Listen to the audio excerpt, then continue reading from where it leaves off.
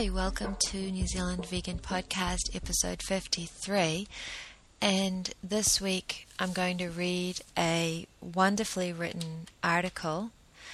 It's actually a joint statement by a group of my colleagues, and we collaborated on the article, but I must not take any credit for the actual writing, although I'm very proud to be part of such a wonderful community, and I'm also extremely gratified to the people who put this in words. We all feel this, we all contributed ideas, and we all give it our full support. And I think it's a really important thing that we are putting out there. It's really something that needs to be done with regard to our perspective. But I would say that this represents the general thinking of the abolitionist movement, whether or not you're male or female. But we wanted to release this because we felt it was time, it was important that this was known.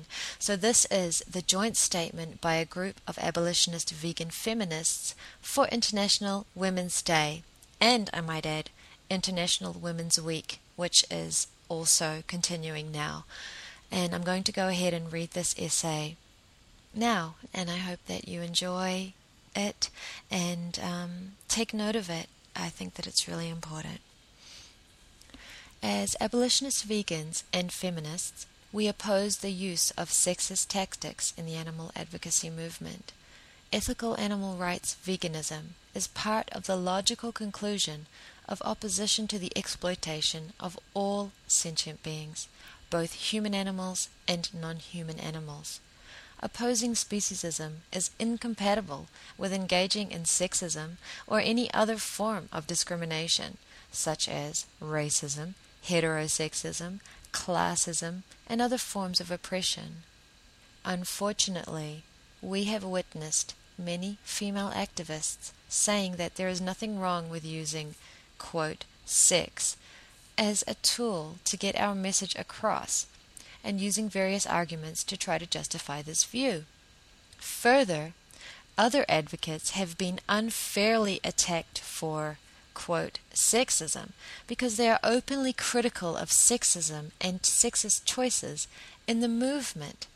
Neither should be acceptable to advocates who take anti-oppression work seriously. Some advocates defend the use of sex by accusing us of being anti-sex or prudish. Abolitionist vegans are not prudes by any means. However, we see that the way sex is used to sell things in our patriarchal society reinforces a view of women as commodities. For example, just take a look at the way in which PETA uses sex in its campaigns. They reinforce harmful Western beauty standards by using only thin, large-breasted women who tend to be posed to appear vulnerable and alluring to the heterosexual male intended viewer, as well as only using men who are muscular and trim and posed to look powerful and self-assured. When sexism is being used to try to sell, in quotes, justice for non-human animals at the expense of reinforcing harmful attitudes towards human women, the irony is clear. The seriousness of the injustice committed against both non-human animals and human women in this world are cheapened by the use of tactics based on inane and harmful stereotypes. Far from challenging the issue of animal exploitation, this kind of approach reinforces the very stereotypes that have harmed human women and non-human alike. Some of the activists defending the use of sex believe that showing our sexuality will call the attention of potential vegans by appealing to their own self-image, implying that when they see how sexy being vegan makes us, they will want to become vegan too. This notion is not only misguided, but also detrimental to the actual message we should be getting across. Veganism is about animal rights, not about feeling sexy or having better sex.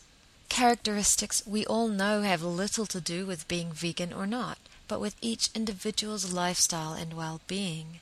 And it is most certainly not about looking better, in quotes, than people who consume animal products. Promoting veganism as a way to become, in quotes, sexy, which unfortunately is almost always equated with losing weight in our society. For example, the book Skinny Bitch comes to mind. Further reinforces prejudices against larger or overweight people, which harms both women and men in our society, but particularly women. Not to mention that veganism is not some magic bullet to lose weight. There exist plenty of vegans who are far from skinny, who are essentially being given the message that they are failures by these sorts of campaigns that imply or flat out promote veganism as a way to achieve Western beauty standards. Appealing to these harmful standards not only reinforces them, but draws attention away from the true reason people should go vegan, which is to acknowledge the moral personhood of non-human animals. Many of these activists defending sexist tactics claim that they are not, in fact, sexist tactics, that they empower the women who choose to participate in them, and so that criticizing these campaigns is disrespectful to these women. Some even claim that to criticize them is itself sexist. These arguments are false for a number of reasons. First of all, these claims are usually made to male activists when they criticize such campaigns. But one's gender does not in and of itself make one more or less qualified to speak about sexism or feminism. There is a real men should shut up and listen to women attitude in these claims that seeks to replace the egalitarianism that feminism demands with a hollow and biologically based authoritarianism. As Bell Hooks suggests, while sisterhood is powerful, feminism is for everybody. As abolitionist vegan women, we are extremely glad to have as allies men such as Gary L. Francione, among others, who has been denouncing sexism in the animal advocacy movement and consistently speaking up for feminism for years. While we do, of course, believe that women should be listened to and taken seriously, listening does not equate to agreeing with or accepting someone's arguments simply because that person is female. Disagreeing with those arguments and presenting logical counter-arguments does not equate to being sexist. It is unfortunate, but sexism is so pervasive in our society that some women do not even believe that it's still an issue, do not see how sexism has an impact on their lives, and do not feel that feminism is relevant to them. Some male feminist allies have spent years studying feminist theory, just because they're male doesn't invalidate this expertise. Furthermore, the view that anything a woman chooses to do empowers her is simplistic and that it ignores the patriarchal context in which those choices are made. Yes, the women who participate in the campaigns we are criticizing have chosen to do so voluntarily, and some may feel liberated or feel as if their choices are themselves a challenge to female objectification, and we do recognize that they feel this way. We are simply asking them to seriously consider that these campaigns are both harmful to women as well as ineffective in challenging the exploitation of non-human animals, and that in view of this, women should no longer support or participate in them. As stated above, the view that women are empowered or liberated by choosing to commodify themselves ignores the structural dimension of sexism in our patriarchal society.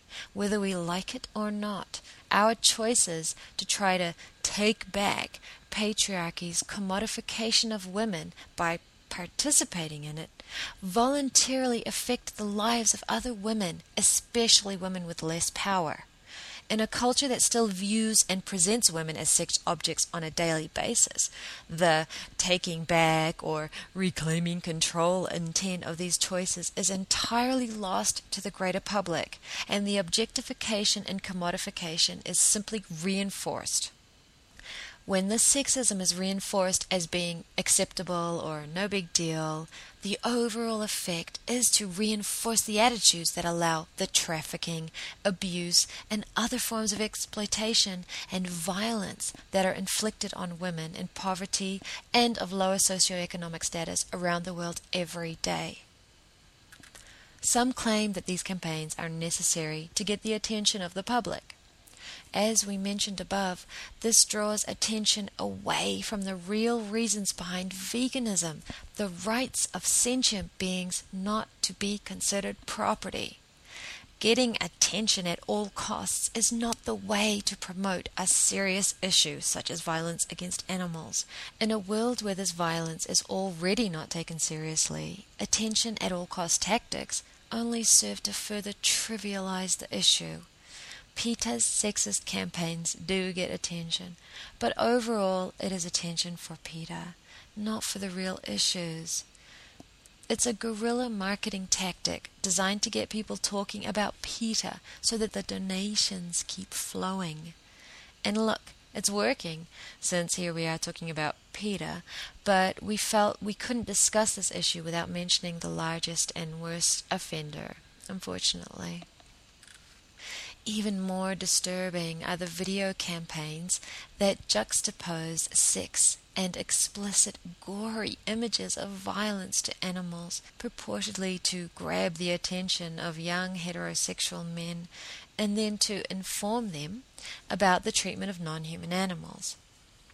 For example, PETA's State of the Union Undress 2010 features a woman stripping, quote, for the animals, unquote, after which a second video automatically begins playing, depicting graphic violence inflicted on non-humans.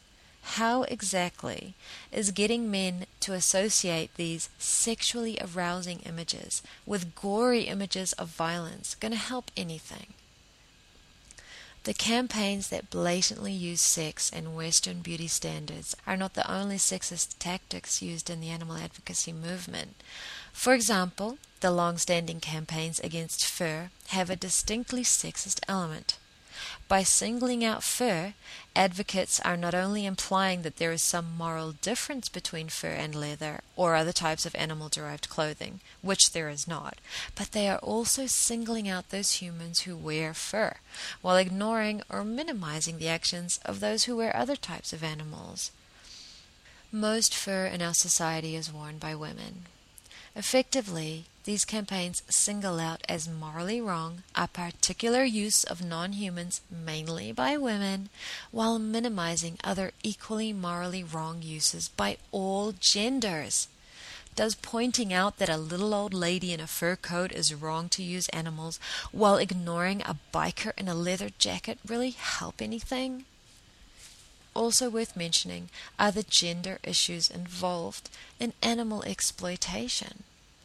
The animals exploited specifically for their milk and eggs are, it should be obvious, females being exploited for their reproductive cycles. They are repeatedly, forcefully impregnated in the case of cows and other animals used for their milk, i.e. raped, then their babies are taken from them, which causes extreme distress to mother and baby. Both mammals and birds are killed once they reach an age such that their reproductive cycle slows down or stops, and they are no longer profitable to their owners. Similarly, female animals of most of the species exploited by humans are used as breeding animals, forced to have litter after litter of young, and discarded when their usefulness for this purpose wanes.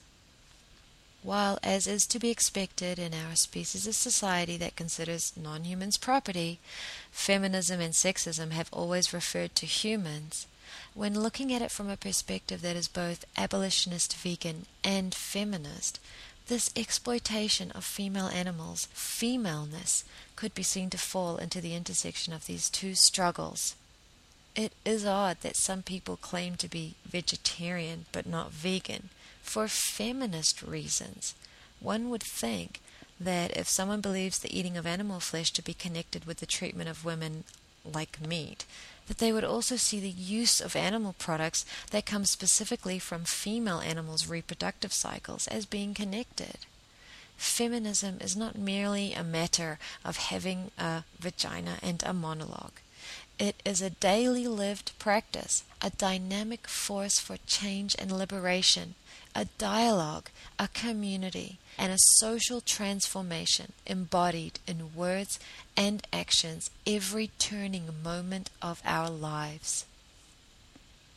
If feminism is for everybody, that includes non-human animals. As animal rights advocates, whether we are male or female or gender queer, it is our responsibility to oppose the exploitation and oppression of all sentient beings. This will be achieved by educating others in a creative and objective manner. How can we presume to end the exploitation of non-humans while encouraging or accepting the exploitation of our fellow human beings? The bottom line is, commodifying ourselves does not truly empower us. We can't use sexist methods to further a social justice issue. All exploitation of sentient beings is related. We're not going to end speciesism, the oppression of non-human animals, simply because they are not human, without a firm commitment to ending sexism as well, and certainly not with the kind of attention at all costs opportunism engaged in by certain activists at the expense of other oppressed groups. Signed, Ana Maria Aboglio, Paula Aldana de Meoño, Joe Charlevoix, Elizabeth Collins, Vera Cristofani, Milan Wallet, Trisha Roberts, and Carrie Weiler. Thank you to all my wonderful colleagues who collaborated in this wonderful document. I hope that everybody goes to all the blog posts and read them in their various places, and then continues to read the entire blogs of the people who wrote this. And I really have nothing to add. I couldn't say it any better than that. And I really hope that people take this seriously. We have to get this going and fast. There's no more time to waste, okay? And if you really are serious about ending violence and ending oppression and prejudice, we can do it. We really can.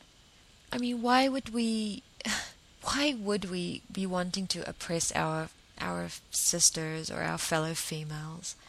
You know, I mean, that's silly. Why would we want it? Why would we be deliberately doing that? By speaking out against the stripteases and the things like that.